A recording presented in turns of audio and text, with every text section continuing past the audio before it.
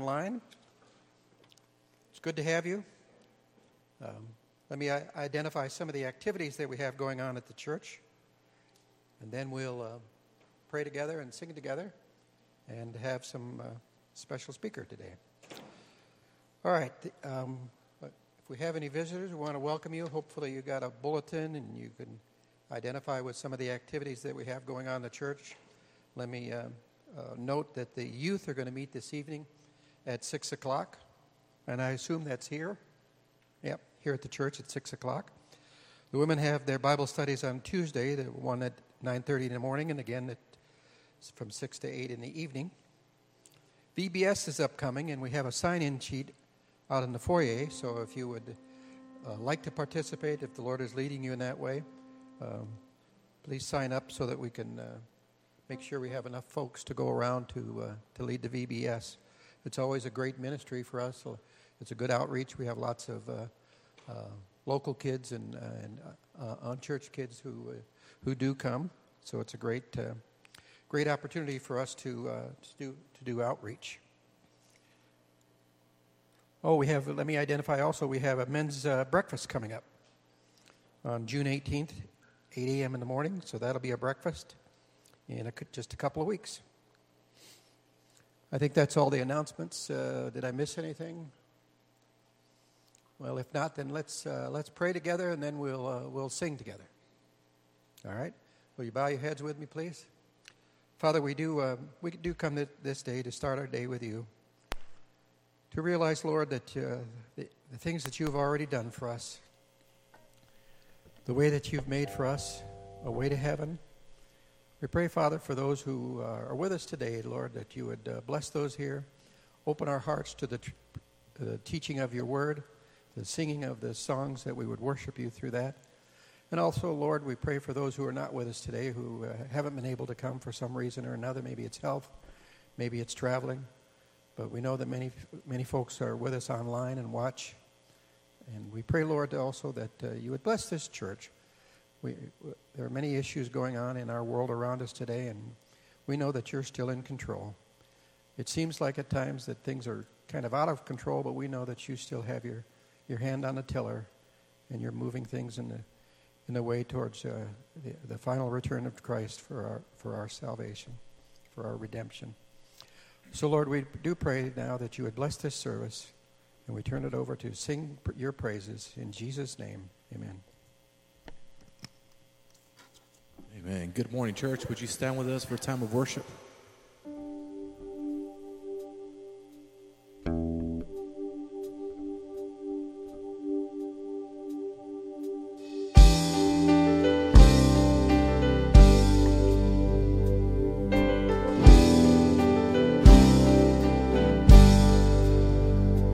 I believe in the sun. I believe in the risen one. I believe I overcome by the power of his blood. Amen. Amen. I'm alive because he lives.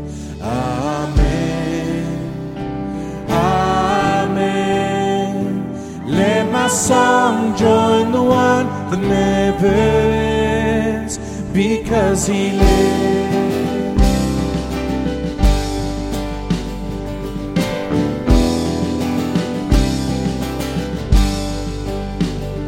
I was dead in the grave. I was covered in sin and shame. I heard mercy call my name. He rolled the stone away. Amen. Amen. I'm alive because he lives. Amen. Amen.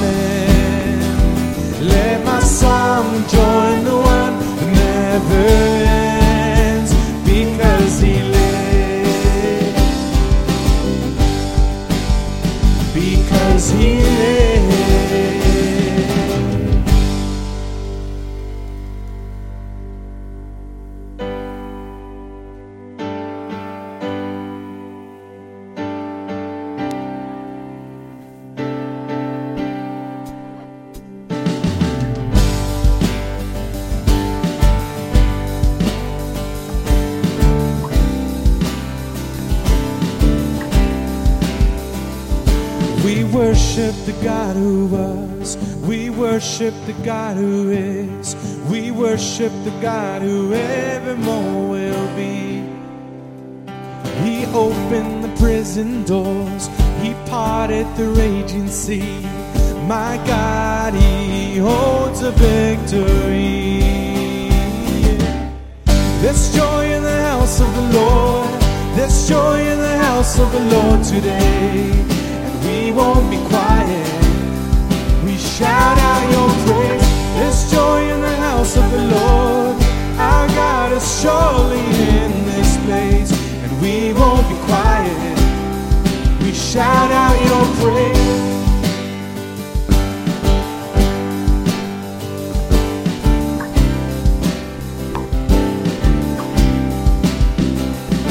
We sing to the God who heals. We sing to the God who saves.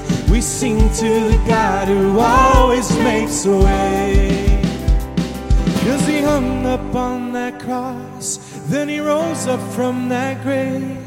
My God, still rolling stones away. There's joy in the house of the Lord. There's joy in the house of the Lord today. And we won't be quiet. We shout out your praise. There's joy in the house of the Lord. Our God is surely in this place. And we won't be quiet. We shout out your praise.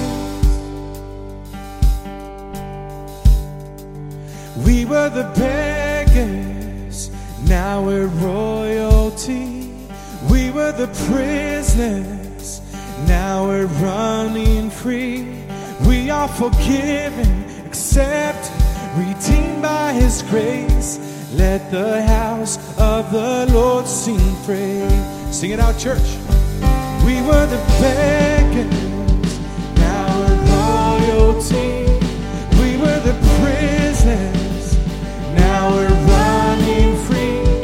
We are forgiven, accepted, redeemed by His grace. Let the house of the Lord sing praise. There's joy in the house of the Lord. There's joy in the house of the Lord today. And we won't be quiet. We shout out your praise. There's joy in the house of the Lord. Our God is surely in this place. And we won't be quiet. We shout out your praise. There's joy in the house of the Lord. There's joy in the house of the Lord today. And we won't be quiet. We shout out your praise. There's joy in the house of the Lord. Our God is surely in this place. And we won't be quiet. We shout out your praise. We shout out your praise.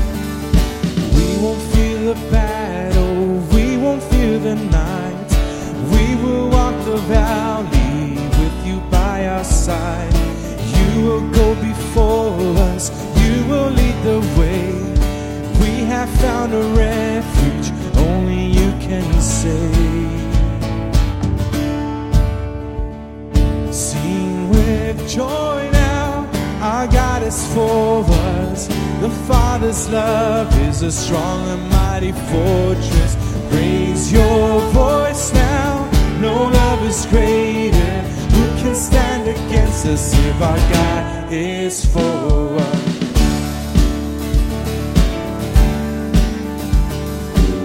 Even when I stumble, even when I fall, even when I turn back, your love is sure.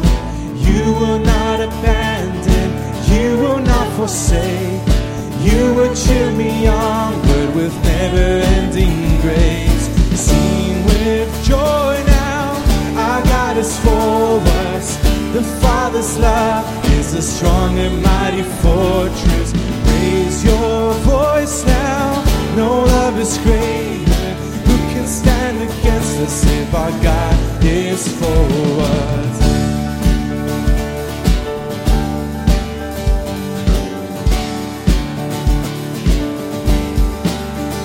Neither height nor depth can separate us. Hell and death will not defeat us. He who gave His Son to free us holds me in His love.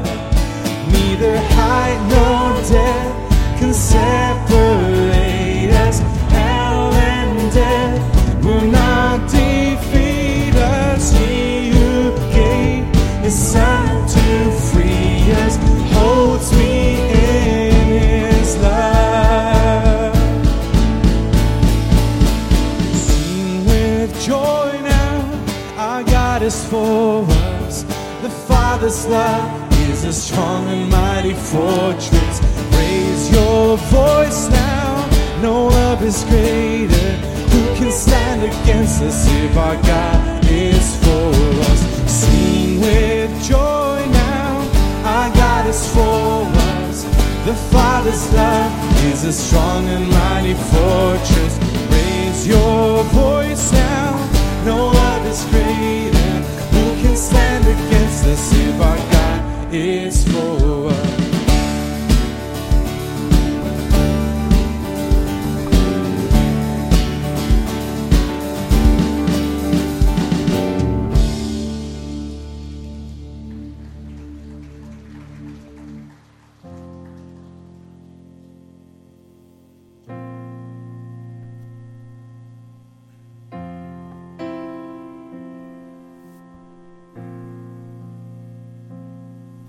I stand amazed in the presence of Jesus the Nazarene,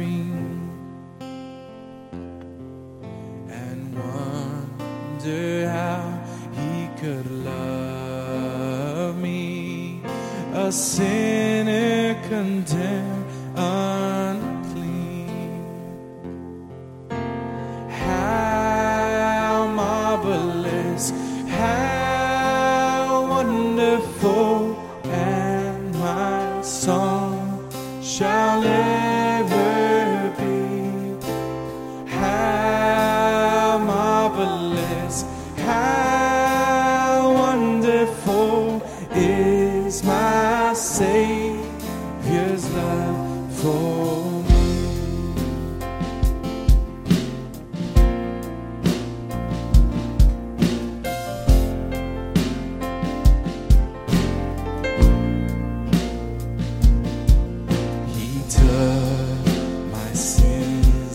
My sorrows, He made them His very own.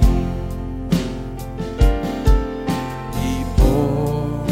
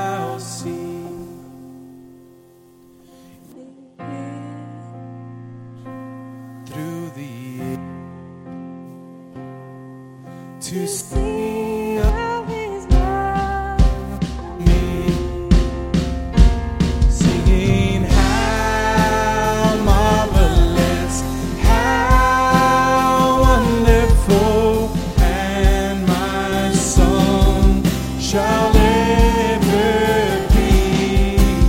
How marvelous, how wonderful is my Savior's love for me.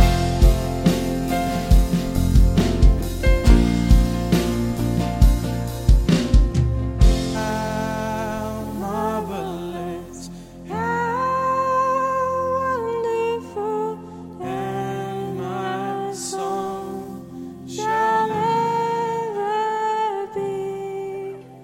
How marvelous, how wonderful is my Savior's love for me.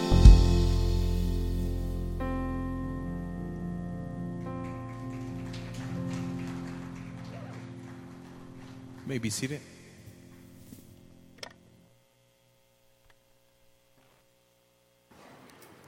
Well, good morning. We have a special treat this morning. My friend Paul, who I must now refer to as Dr. Miles, most recently, Dr. Paul Miles is here with his wife, Lena. Lena, would you wave your hand back there?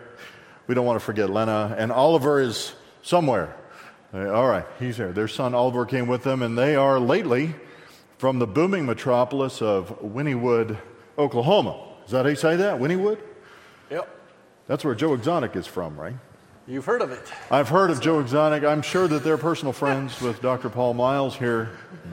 No, but that's where you would have heard of Wynnewood, Oklahoma, if for no other reason. But you should know about it because it's the U.S. base of Grace Abroad Ministries here, which is, well, you can read it for yourself, a ministry of translation, teaching, and outreach. And but Paul and his wife are actually based, I mean, that's their U.S. base, but in Ukraine. Now, what city are you in Ukraine? Kiev. In Kiev, okay. They have moved around a couple times, so I didn't know where that is. And so, obviously, they are not going back immediately at present to there. So, Paul, if you would also share, because, Lena, you're from Ukraine originally, correct? So, her family is there. This is a very significant personal thing. So, we would like to know how to pray for you Sure. and Lena and Lena's family especially, specifically, as well as your wonderful presentation. I'm sure it'll be a wonderful presentation Thank you, if Josh. you would do that. Thanks. All right. Appreciate you. Great to be Hold back on, in El hold on, Paso. Paul. Oh, wait. Children, What is go to this? children's church. See, I forget it even when we got a special guest speaker. All right. Okay, run along then. I see how it is.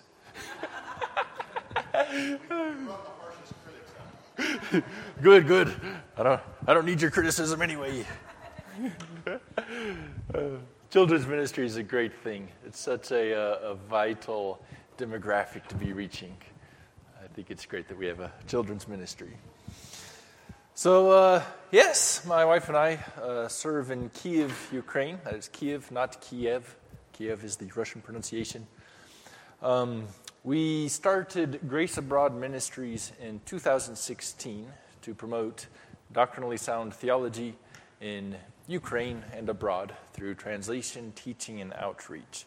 Lena is originally from Ukraine. She was born in Dnipropetrovsk, which has changed names to Dnipro. And that's it's good because it's de-Russification, but I worked so hard to learn how to say Dnipropetrovsk, and now I can't show that skill off, so nuts. So we started the ministry in 2016. I moved to Ukraine in 2011. I wanted to be a missionary to Ukraine, so I became an immigrant first. I just moved out there in 2011, got a secular job teaching English, got involved with a local church that had a really doctrinally sound Bible college attached to it. That's where I met Lena. She had just graduated from the college. She was working there as a translator, and we met in church. Now, when I tell Ukrainians that I met my wife in church, they always say, "Oh, that's so romantic. What holiday was it?" Because in the Eastern Orthodox world, they only go to church on the holidays, right? And I was like, just Sunday. comes once a week. So we fell in love and got married and all that mushy stuff, and saw a real need for theologically sound theology in Russian and Ukrainian. So we developed Grace Abroad Ministry around the translation need, and we also do teaching, which we describe as helping Christians understand the Bible better, and outreach, which we describe as reaching unbelievers for Christ. Ukraine is the Bible Belt of the former Soviet Union, which is the Bible Belt of Europe. So it's a really strategic country. A problem, though, is that although they have significantly more evangelicalism than the world around them in Europe, the evangelicalism is very weak. It is succumbing to false doctrine time and time again. So we think that if we really want to have a strong outreach, the way to start is by teaching Christians the Bible and getting them fired up and doctrinally accurate so the word can go out. So that's sort of why we have an emphasis on doctrinal teaching. We came to America on August 31st last year with a return ticket for February 14th. We figured by flying on Valentine's Day, we'd get a discount or have fewer people on the planes. Well, it turned out the plane was very empty because the flight was canceled. The Russian troops were gathered up on the border. So we postponed our return trip, and that ended up being a wise decision as the war escalated on February 24th. The situation is really difficult in Ukraine. We have our family and our church there in 2 different cities, both of which were bombed this morning. I don't want to put a lot of our personal business out there on the internet for any weirdo to look at, but we'd be happy to disclose any of our information with what's going on with our family, with anyone in this room, in a personal discussion afterwards, so as not to drain our time here from the pulpit.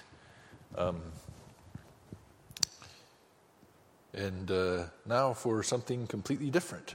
Responding to Marxist baloney in contemporary Christian missions. I mentioned that there are problems going on in evangelicalism. As a missionary who is somewhat doctrinally minded, I've got my fingers a bit on the pulse.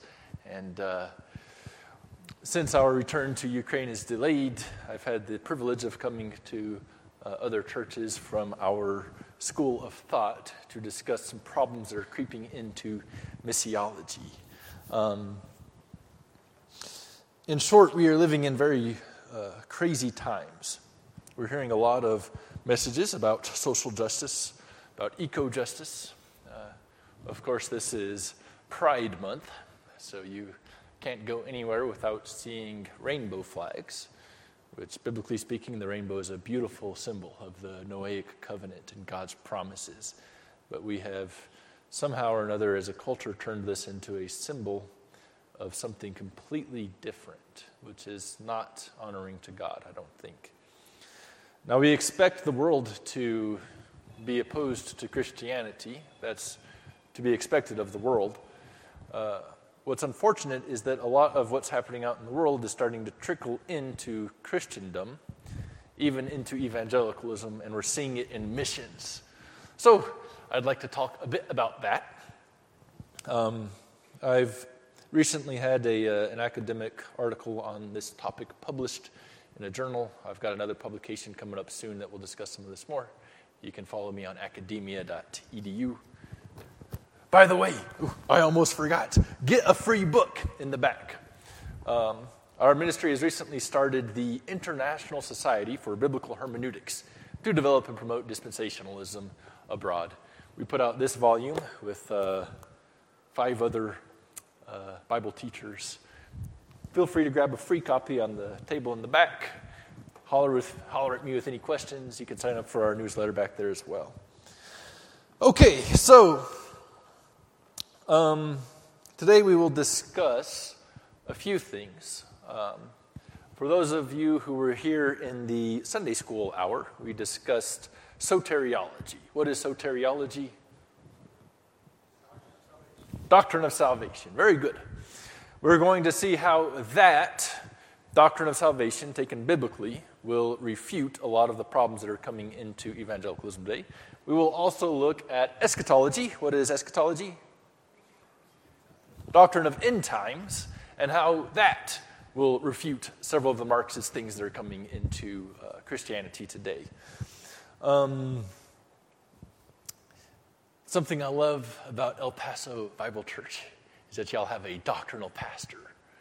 So I'm able to come in here and talk about the Bible as if you already know a thing or two about it, because you come to El Paso Bible Church where the Bible is taught well.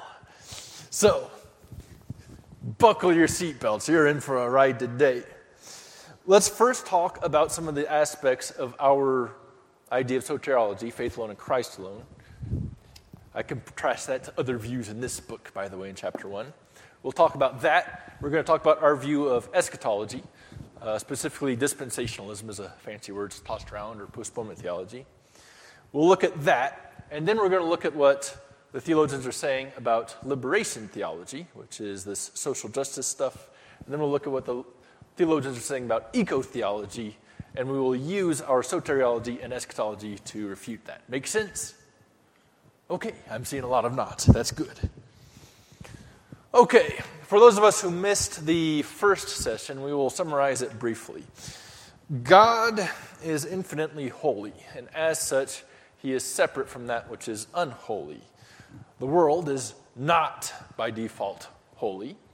And so we could say that there is a sin barrier between God and the world. However, Christ came, and he paid for the sins of the world. All the sins of the world were laid on Christ at the cross, and Jesus paid for it. So there is no longer a sin barrier between God and man. Does that make sense? Everyone's sin was put on Christ. Everybody, as a result, is savable, right? Nobody has to do any good works. Nobody has to stop sinning to be saved. That issue has already been paid for. This doesn't mean that everybody is saved. It just means that everyone can be saved. Anyone is saved as soon as he believes in Jesus for eternal life. We don't have to do any kind of works for it. Make sense? That's your soteriology in a nutshell. Now, eschatology. We believe there is coming a day when we will have a messianic kingdom here on earth.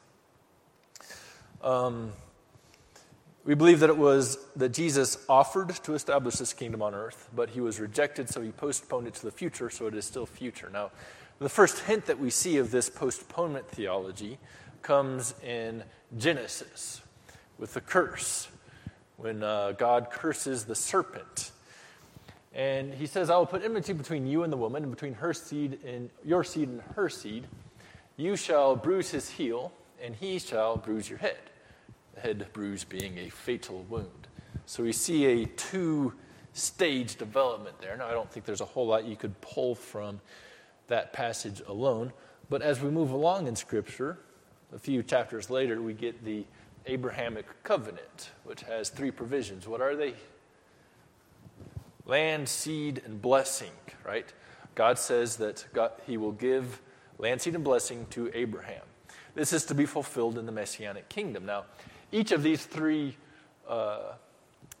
parts of the covenant have their own covenant that was brought out as we get more and more further down the line in progressive revelation.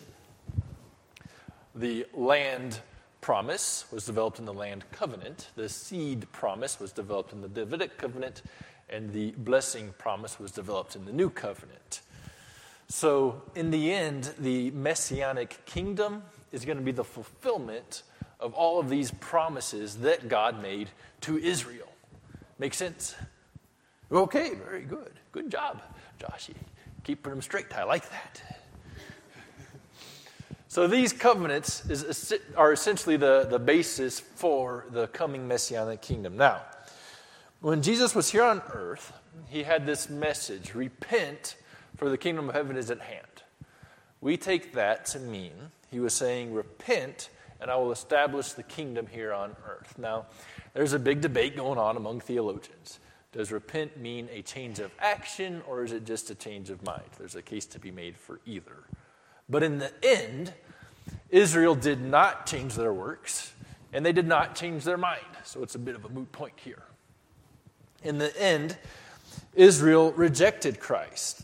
Perhaps one of the most thorough rejections was there in Matthew 12 at the point when Jesus is performing miracles and Israel's leadership attributed those miracles to Beelzebub, speaking out against God in that sense. Now, the technical term you might hear about that is blasphemy of the Holy Spirit. Blasphemy means to speak out against. Every now and then I come across someone who says, "Oh, I can't be saved. I've committed the blasphemy of the Holy Spirit." Nope, that's wrong. The blasphemy of the Holy Spirit was a one-time national sin that Israel committed. Even if you did commit it, where did that sin go? On to Christ at the cross, right? No sin is preventing anyone from being saved. But here Jesus is, he's offering the kingdom, saying, repent, for the kingdom of heaven is at hand. They have rejected him thoroughly.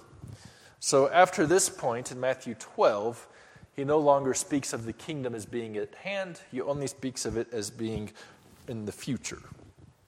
In other words, Jesus has postponed the kingdom to a future day. Make sense? All right, rocking and rolling. So, Jesus has postponed the kingdom to the future. He didn't put it on earth in his life. Now, there are still some prophecies that need to be fulfilled. Perhaps most significantly, the cross, right? We see very clearly throughout the Old Testament that Jesus was going to die on the cross for the sins of mankind. Well, that had to come. There's still a future tribulation period. It's going to last 7 years. We read about that, for example, in Daniel and elsewhere. So there's still, that has to come to place before the coming Messianic kingdom. Well, since Jesus offered the kingdom to Israel, since they rejected him, asking nicely isn't going to get them to repent. So that's one of the purposes of the tribulation, to push Israel to repentance so that the kingdom can come. In the meantime, since the tribulation is all about Israel, we have the church age here and now, where God is not only working with Israel, but all believers around the world. It's a unique dispensation. Now, since today is about the church, since the tribulation is about Israel, then it would follow that God will remove the church from the face of the earth so that he can turn his attention to Israel for these 7 years. Once Israel accepts the Messiah, he will return with the church and establish the Messianic kingdom. That's, in short, the reasoning behind the rapture. Now, there's a whole lot of exegetical arguments we could get into about that, but we don't want this thing to turn into a hostage situation. We want to keep the sermon relatively short, right? Okay, so that's faith alone in Christ alone soteriology, that Christ removed the sin of the world and anyone can believe in Christ and be saved. That's postponement theology, that Jesus offered the kingdom, but that he did not establish the kingdom, rather he postponed it. So let's take a look at what's happening in liberation theology. First, let's take a look at the anti-biblical roots of it, and then we'll look at what they're saying about salvation and what they're saying about the kingdom. I think if we look at what is happening under the hood, we'll see that the engine is quite broken down. So first of all, whenever we talk about liberation theology, this is related to social justice, which really boils down to, historically, Marxism. Now, Karl Marx was an economic theorist, and everywhere that his ideas have been practiced, life has gotten worse, not by a little, but by a lot. And there is not a single exception to this rule. Yet for some reason, we keep seeing Marxists trying to bring about this silly utopia. It's not going to happen. Marx was a German. He lived in Germany in the 19th century. Then time goes along. We see that there was a failed attempt of having a Marxist utopia in the Soviet Union. Marxism failed in Germany whenever they established the National Socialist movement, which ended up absolutely miserably. So in Frankfurt, there was a school of thought, the Frankfurt School, that tried to develop Marxism in a new way. It's actually led up to the National Socialist movement. But in short, while Karl Marx was an economic theorist, his theory was that there are the rich people oppressing the poor people. The Frankfurt School came up with a critical theory. Critical theory says that there are different groups that oppress other groups. The critical theory that led to the National Socialist travesty included the idea that there is this minority people, the Jews, who are oppressing the rest of us. So we need to eradicate the Jews. That is an absolutely satanic idea. In the aftermath of the National Socialist, I emphasize socialist there, experiment, they started reconfiguring it a bit, and they came up with other groups that are oppressing others. Feminist theory came out of that, saying that women are an oppressed group being oppressed by men, for example. We get into different races. This is where critical race theory comes in, right? African Americans are being oppressed by non-African Americans, so they are a critical group, for example. Have you heard this term critical race theory, I assume? Okay, that's where it comes from. It comes from the Frankfurt School, the same people that brought you the National Socialist movement. By the way, there's another fruit of the Frankfurt School that I happen to be a little upset about.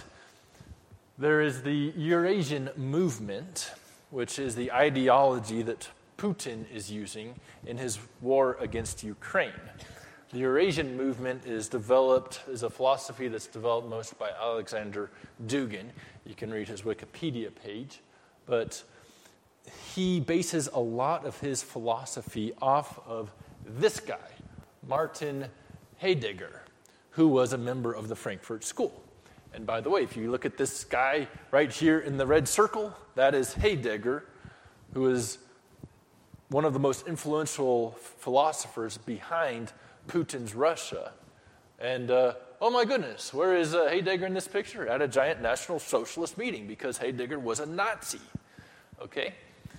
Now, after the collapse of the National Socialist movement, Heidegger and other Nazis continued to promote their ideology. They just reconfigured it a little bit to get rid of the swastika and look nice. But the actual fundamental presuppositions of Nazism remained in effect through critical theory through today. So that's the 20th century. A significant development to critical theory came about in America in the 1980s through intersectionality. Has anyone heard that word being thrown around lately? Intersectionality is critical theory, but it discusses how different people can be parts of multiple groups. It was actually first developed in a legal discussion in the Harvard Law Review. Kimberly Crenshaw was the lawyer scholar who came up with this idea that we have black legal specialists, we have women legal specialists. There should be a specialty for black women who are susceptible to a particular group of crimes, is what she said. Now, on the surface, that sounds like it might be a good idea, but with time, it just went absolutely bonkers. So race became a new issue, gender became an issue, and then that split off into changing gender to where it's not a matter of sex, but rather a matter of how you identify yourself. Disability and ability came into it. Sexuality came into it. Before long, anybody and everybody can be a member of multiple groups, and your level, if you will, of oppression can rise or fall, right? This is a significant contribution to the discussion beyond that of what Hitler was doing. So what are some quotes here? Here we have Pamela Lightsey, who is an African-American queer, lesbian, womanist scholar, theologian. Those are her words, her description of herself. She says, the disenfranchisement of women intersects with the disenfranchisement of black men, of poor people, etc. The disenfranchisement of black lesbian women intersects with the disenfranchisement of transgender women, and so on. Okay? So you see how intersectionality works, different oppressed groups joining together. That's a theologian speaking, not just a secular philosopher. Here's another theologian. This is a queer theologian. Now, when I was a kid, the word queer was a bad word. Today, it has become an acceptable word. It means anyone other than a cisgendered heterosexual. And she would say questions of sex and questions of race are always inextricably related. That's intersectionality for you. Okay, so that's where critical theory is today. This serves as the basis for a lot of the theories and theologies that are influencing missions. Now here is a feminist theologian. Now when I say queer theology, feminist theology, black theology, what that means is critical theory produced black theory, which is the theory of how blacks are oppressed. Feminist theory, how women are oppressed. Crip theory, does anyone know what that one is? That's how the disabled people are oppressed. Change the word theory to theology, and now it's a syncretism between critical theory and Christianity. So crip theology is a doctrine of the oppression of the disabled that comes from a Marxist worldview. Okie dokie? All right. So here's a feminist theologian, so a critical theorist who calls herself a Christian, basically. And she says, no woman can serve two authorities, a master called Scripture and a mistress called feminism. Now, I agree. Her view of feminism is entirely at odds with Scripture. However, her call is for Christian women to abandon the Scriptures and to instead embrace the Marxist ideology of feminism. By the way, if you hold to what the Scriptures say about men and women, you'll find that the Bible holds men to a high standard of how they treat women. If you look around the world today, places where the biblical mandates for gender relations are practiced have women who are treated significantly better than you'll find in, for example, Middle Eastern contexts where that pedophilic, perverse warlord Muhammad, that false prophet and his teachings are practiced.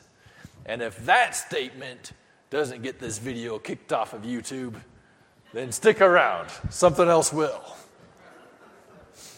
So feminism, by their own admission, is at odds with the Scripture. Here's another statement. Now this is great. Look at how she actually spells it. This is not a typo. She says, in short, critical feminist theology, the theology of critical theory from a feminist perspective, names theologically the hierarchical bondage. That's like patriarchy, but patriarchy is too masculine, so hierarchy is more broad. Of women / men in Western society and church, even though the West is where women thrive more than other places because of our Christian roots here. She actually puts an asterisk there where the O should be in the word theology. Now, this is actually a common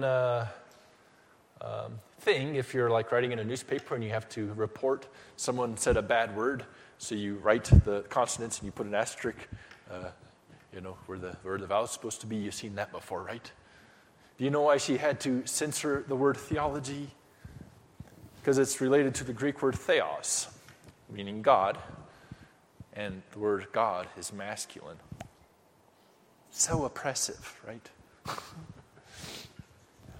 But notice what she's saying here. Hierarchy cannot be toppled except when the basis or bottom of the hierarchical pyramid, which consists of the exploitation of multiply oppressed women, becomes liberated.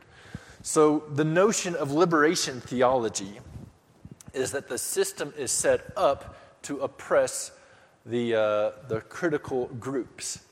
So the liberations theologians' mandate is to topple the pyramid, to crash the structure. This is why you'll constantly see in the Marxist circles, not that they're trying to build a better society, but first that they're trying to crash and tear down our current society.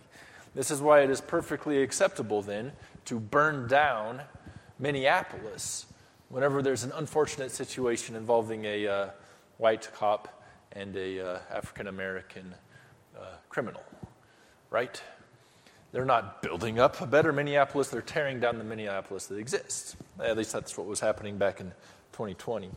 Here's another feminist theologian, Lisa Isherwood. Now, I can't make this stuff up. Lisa Isherwood wrote a book entitled The Fat Jesus, Feminist Explorations in Boundaries and Transgressions.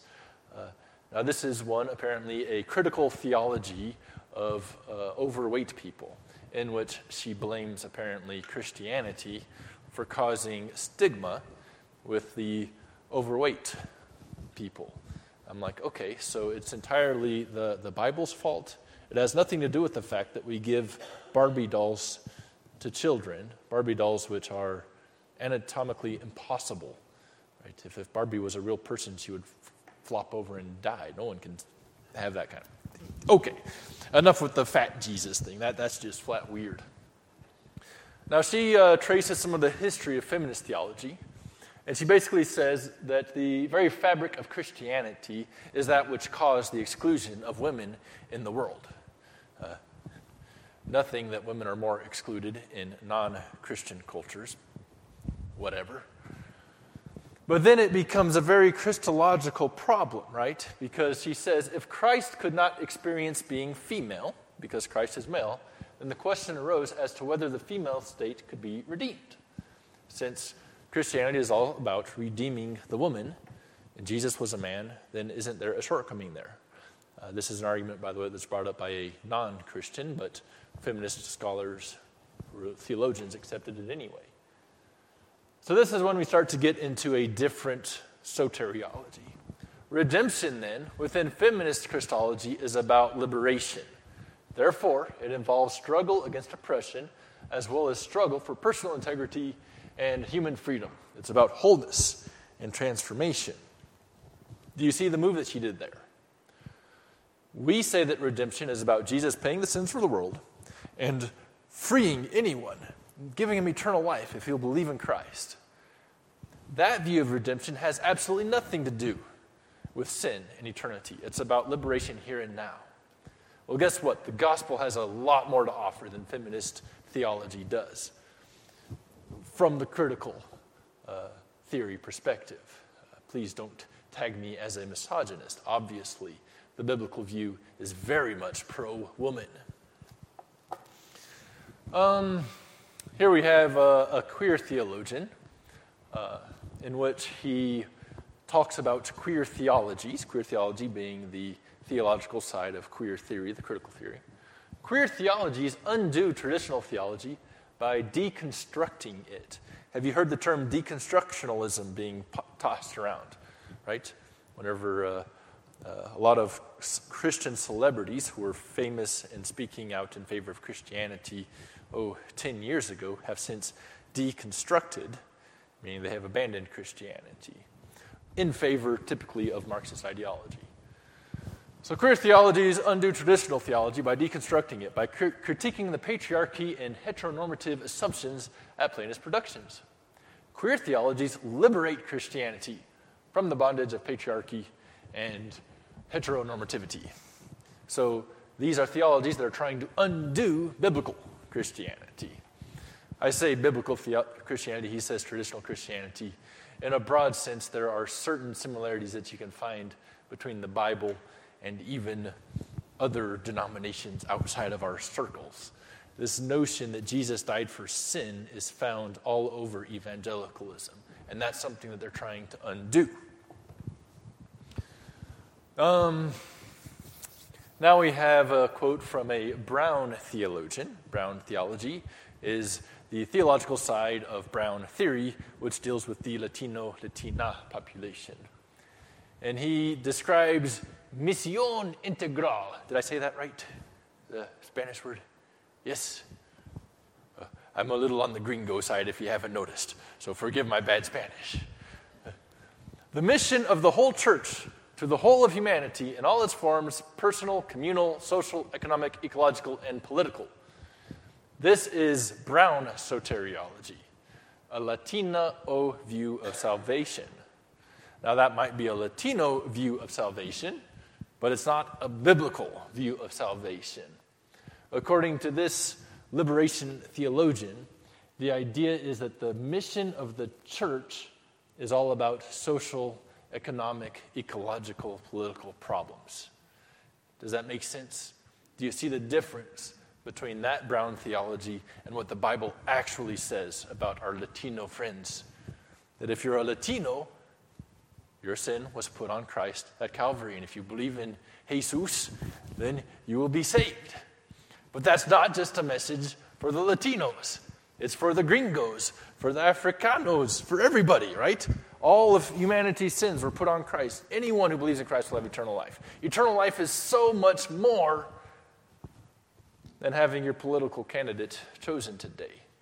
Do you see why Brown theology falls so far short of what the Bible actually has to offer? Okay. You're probably thinking, oh, Dr. Paul, you're just a grumpy fundamentalist, picking on those queer theologians and Brown theologians. They're all liberals. We're evangelicals. This would never happen in evangelicalism, right? Wrong. Has anyone ever heard of the organization Campus Crusade for Christ? They've changed their name to Cru because crusade is a rather nuanced term, so they shortened the crusade part, took Christ out of their name. I haven't figured that one out yet. But Campus Crusade, Cru, is one of the largest evangelical organizations in the world. They had a budget of like $500 million per year several years ago whenever I looked.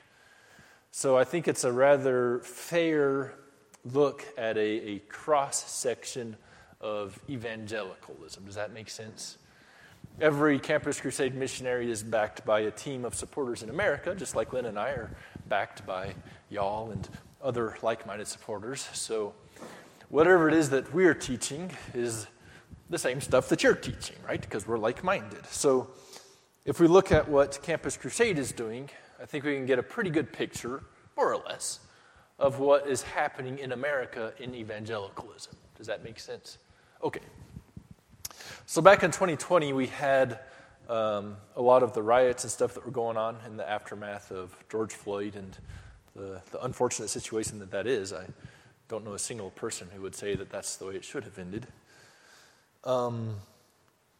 And a lot of Campus Crusade people were getting behind them and joining in this wokeism.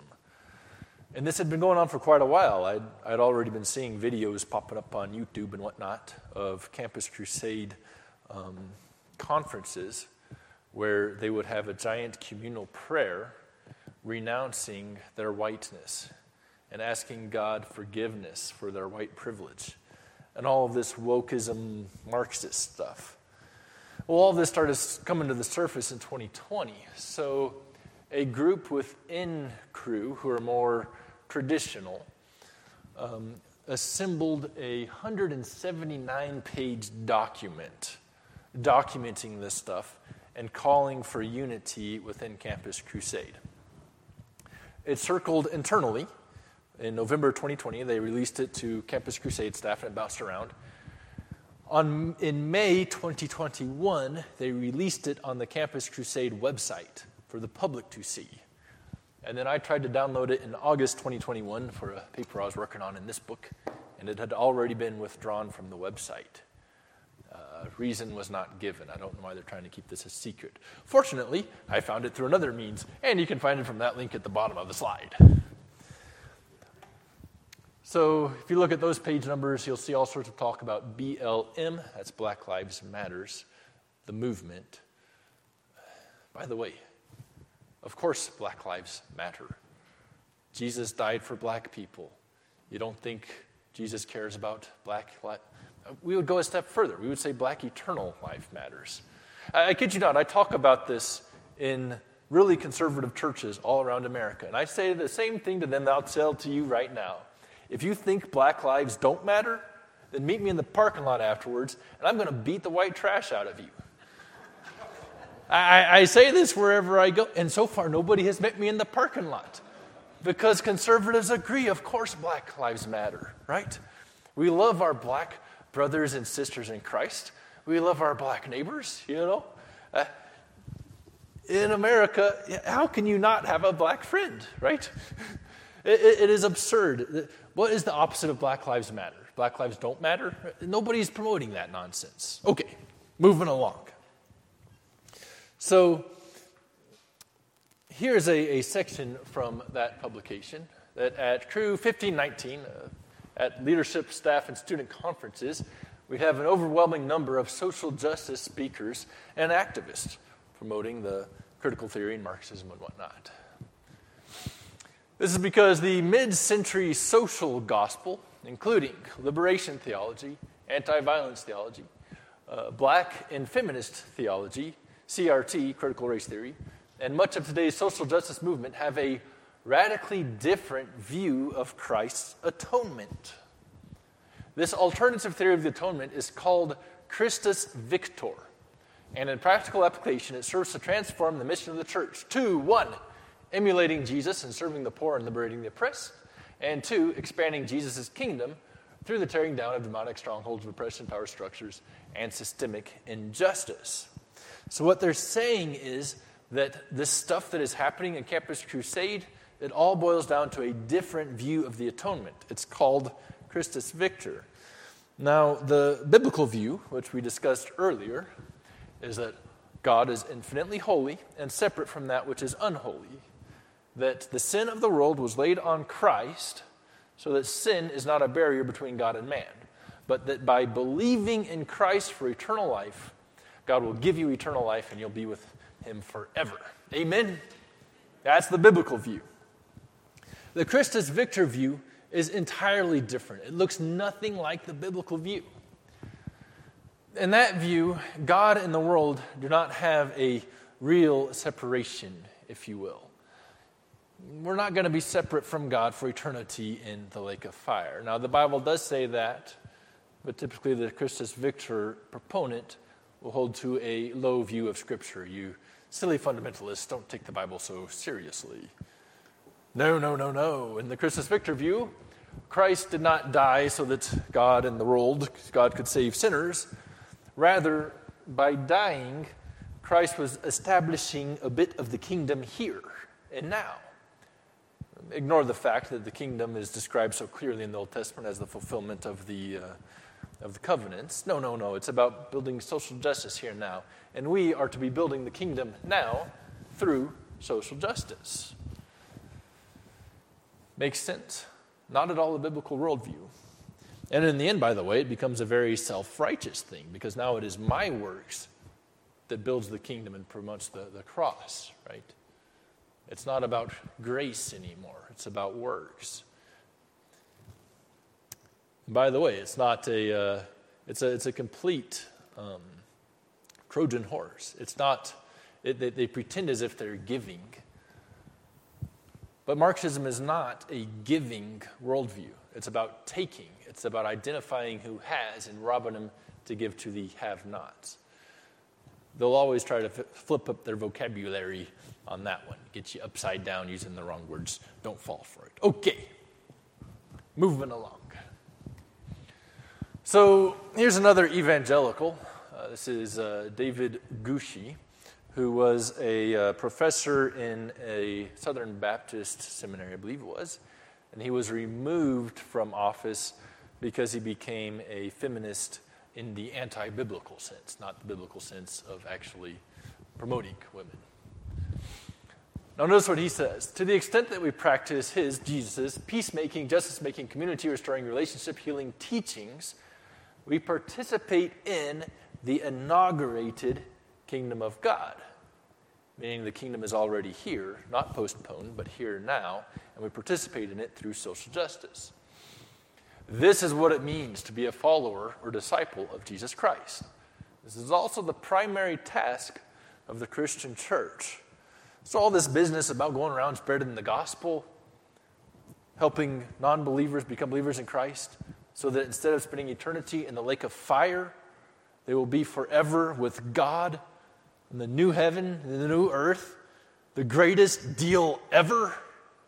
Oh no, that's secondary, because we need to restore the community here and now. You see what kind of a Trojan horse that is? Selling short. Ugh. Of course, we have the red letter Christian movement, which says that it follows in Christ's footsteps. You can go to their website, and they have a blog with all sorts of weird tags, a category specifically for LGBTQ+. What's this blog post? What little Nas X is telling us about the hell we create. Often in this school of thought, you'll hear hell as a current experience. They spiritualize hell just like they spiritualize the kingdom into a current thing. You're not going to go to hell when you die. Hell is here now. If you're an addict, you're just creating hell for yourself. If you struggle with anger, you're just making a hell for yourself. But in the end, you'll be with God. No. Well, let's take a look at what they're saying. Here is the red letter pledge. I dedicate my life to Jesus and commit to live as if Jesus meant the things he said in the red letters of Scripture. Red letters being the typeset where we put red type for what Jesus said. I will seek first the kingdom of God as on earth as it is in heaven, and live in a way that moves toward God's dream, where the first are last and the last are first, where the poor are blessed and the peacemakers, the children of God, working towards a society where all are treated equally and resources shared equitably. If you think it's a good idea for resources to be shared equitably, I invite you to come to Ukraine, where they tried for 70 years to have communism. It did not work out. To this day, people are still suffering, and we're now seeing a whole lot of slaughtering going on because of the weakness that was inflicted on this poor country because they fell for this nonsense. Like Jesus, I will interrupt injustice and stand up for life and dignity of all. I will allow my life to point toward Christ everywhere I go. Right? There we go with the interrupt injustice again. Now there are some nice words in there, right?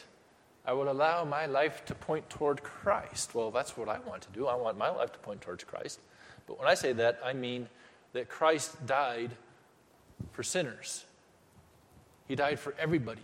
And I want others to see that and believe in Christ for eternal life. I don't just want them to have a better life here and now. Rebecca Volkel is a cisgendered lesbian theologian who says very much in the same vein, I won't read all of that her queer theology is rooted very much in a here and now, already not yet approach to the kingdom.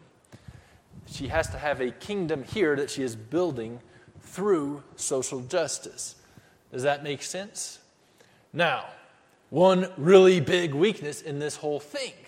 All of these social justice things aren't only just built on a false view of the cross, but on a false view of the kingdom that says that the kingdom is here and now, right?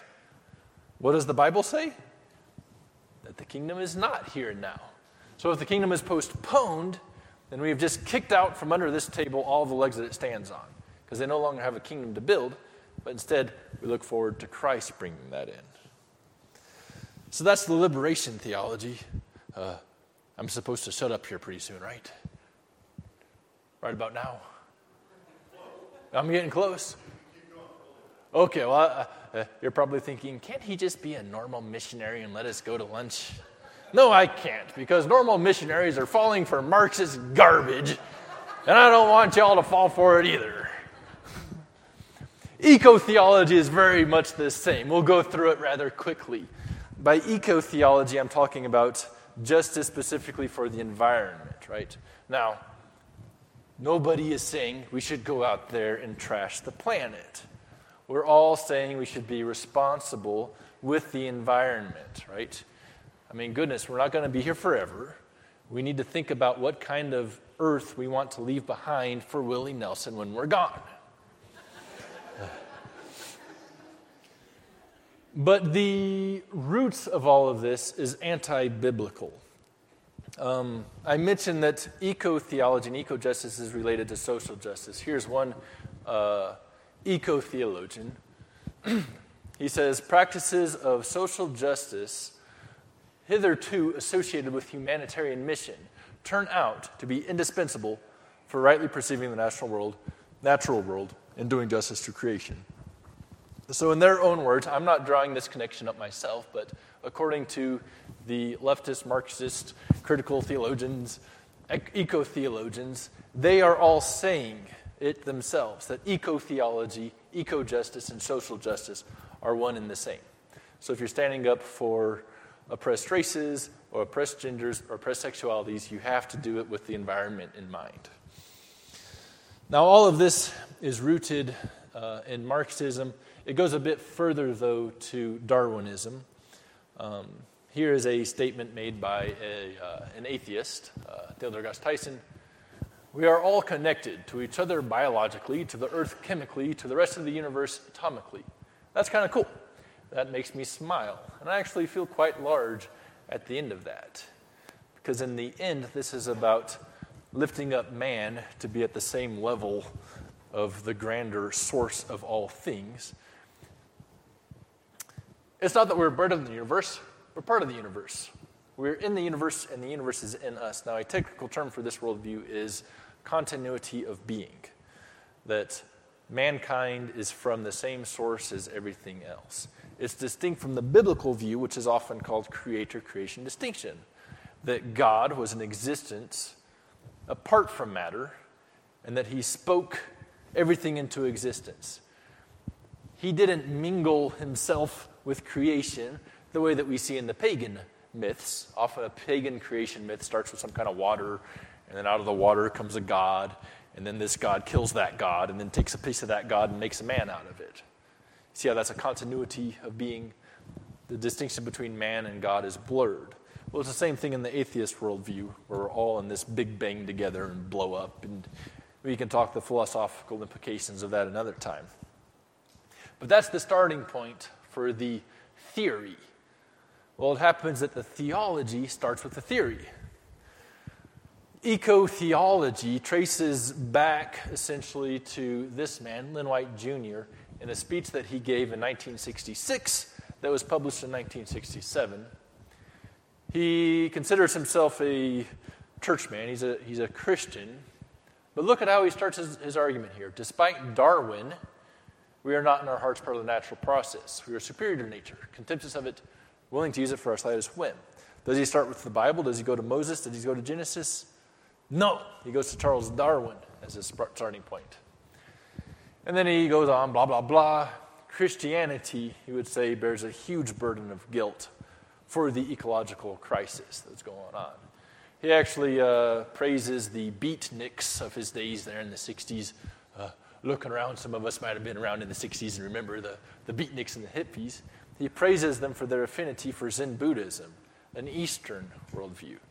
But where is the pollution coming from in the world today, guys? Is it from the West or is it from China? Kind of a glaring problem that no one wants to talk about. So here is a piece from an article that was published by the Hodos Institute, which is an evangelical organization in Ukraine, speaking for eco-theology against the way we think about the environment in the Bible. But this utilitarian and anthropocentric view has little to do with the Bible. Rather, is rooted in the modernistic worldview. It is also rooted in the anthropocentric view of the salvific word of Christ. And they promote interfaith dialogue to resolve the ecological crisis that they perceive. Do you see what they just did? They just trampled underfoot the biblical teaching about the cross, saying this idea that the cross was about saving men and removing sin as a barrier between man and God. That has nothing to do with what actually happened, according to this evangelical organization. Here's our eco-theologian again, Willis Jenkins. He would say that the doctrine of reconciliation deals with the relations with all creatures being restored and redeemed. Well, there's that word redeemed again, right? Is redemption about paying for sin and releasing people from the future in hell? Not in this worldview. It's about making the environment better. He frees them to restorative service in a land damaged by sin. Now, we'll agree that the land is damaged by sin. If you look at Genesis, you'll see that God cursed the earth as a result of the first sin. But that's not what they see going on here. They would see farmers turning land into something productive for humans as being a sin against the land. Again, do you see how their treatment of the cross fits best on a Christus Victor view of the kingdom, where it's not that man and God are separate from sin, but rather that we're building a kingdom here and now. Do you see how they're using redemption, not in the sense of removing the sin barrier, not in the sense of freeing man and giving him eternal life, but rather about restoring the environment? By the way, the dispensationalists will say, oh, the world is going to be restored. We're going to get a new earth. That's exciting. We have so much more to offer than the eco-theologians of this ilk do. But let's look at, that's the soteriological side. Let's look at the eschatology here, right? Here's Laura Ruth Yordi, an eco-theologian, and in her book she talks about the kingdom. The kingdom is not a generic ideal that Jesus happened to talk about during his ministry. We agree. But the realization of his redemption in the world. And redemption is another way of describing bringing back to God. So see how she takes a key term and redefines it. So Christian witness to Christ and his work ultimately returning all of creation back to God, that return of communion is the kingdom. Do you see how she builds her eco-justice on a kingdom now framework? We build the kingdom now, how? Through acts of environmentalism. Here's another speaker from the Red Letter Christian movement. Jesus said that this peaceable kingdom, in the context he was mentioning Isaiah 11:6, is already breaking loose in our midst. To be a kingdom people is to join God in what he's doing and to participate with God in rescuing nature from the mess we've made of it. Now this is great because he actually uses a Bible verse. Goodness, I'll be sorting through all sorts of woke quotes left and right, and nobody uses the Bible in that world because they don't believe the Bible. They're very blatant in their rejection of conservatism. But since this woke theologian wants to appeal to Isaiah 11:6, let's take a look at what the passage actually says. This is the famous, the wolf shall dwell with the lamb. The nursing child shall play by the cobra's hole. Is that happening now? Is that what's breaking loose? When we turned all of the children loose to go to the Sunday schools, are they now playing with serpents? I certainly hope not, because we're going to have a lot smaller children's ministry next week if we do. Of course not. This is eschatological. Look at what it says there later. And in that day there shall be a root of Jesse. What's that a reference to? The Messianic kingdom, right? If we take this plainly, simply for what it's saying, if we accept that this is what Jesus meant when he said the kingdom, then this whole entire red letter movement flies right out the window. Does that make sense? Because the kingdom is not just some generic, goofy idea, spiritual realm. Well, we don't really get to have wolves and lambs laying together. We'll just restore the environment instead. No, it's so much more. God has offered an actual Messianic kingdom, and part of that is a redaction, a curtailing of the curse. So, if the kingdom is postponed, then all of that eco-justice doesn't have a single leg to stand on, because they always have to build it on the kingdom being here and now. So far, anyway. Maybe they'll come up with another form in the future. Okay, so what have we looked at? Faith alone and Christ alone, and postponement theology.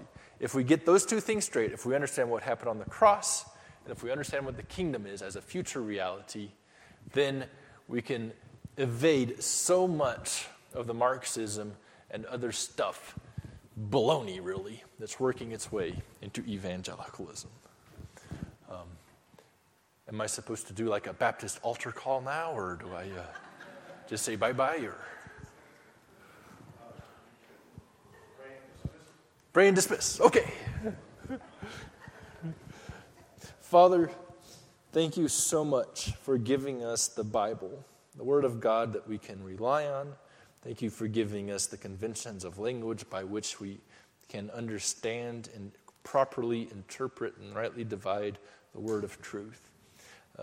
Please help us to keep these things in mind and not fall victim to the Marxist garbage that is set so hard against you. In Christ's name I pray, amen.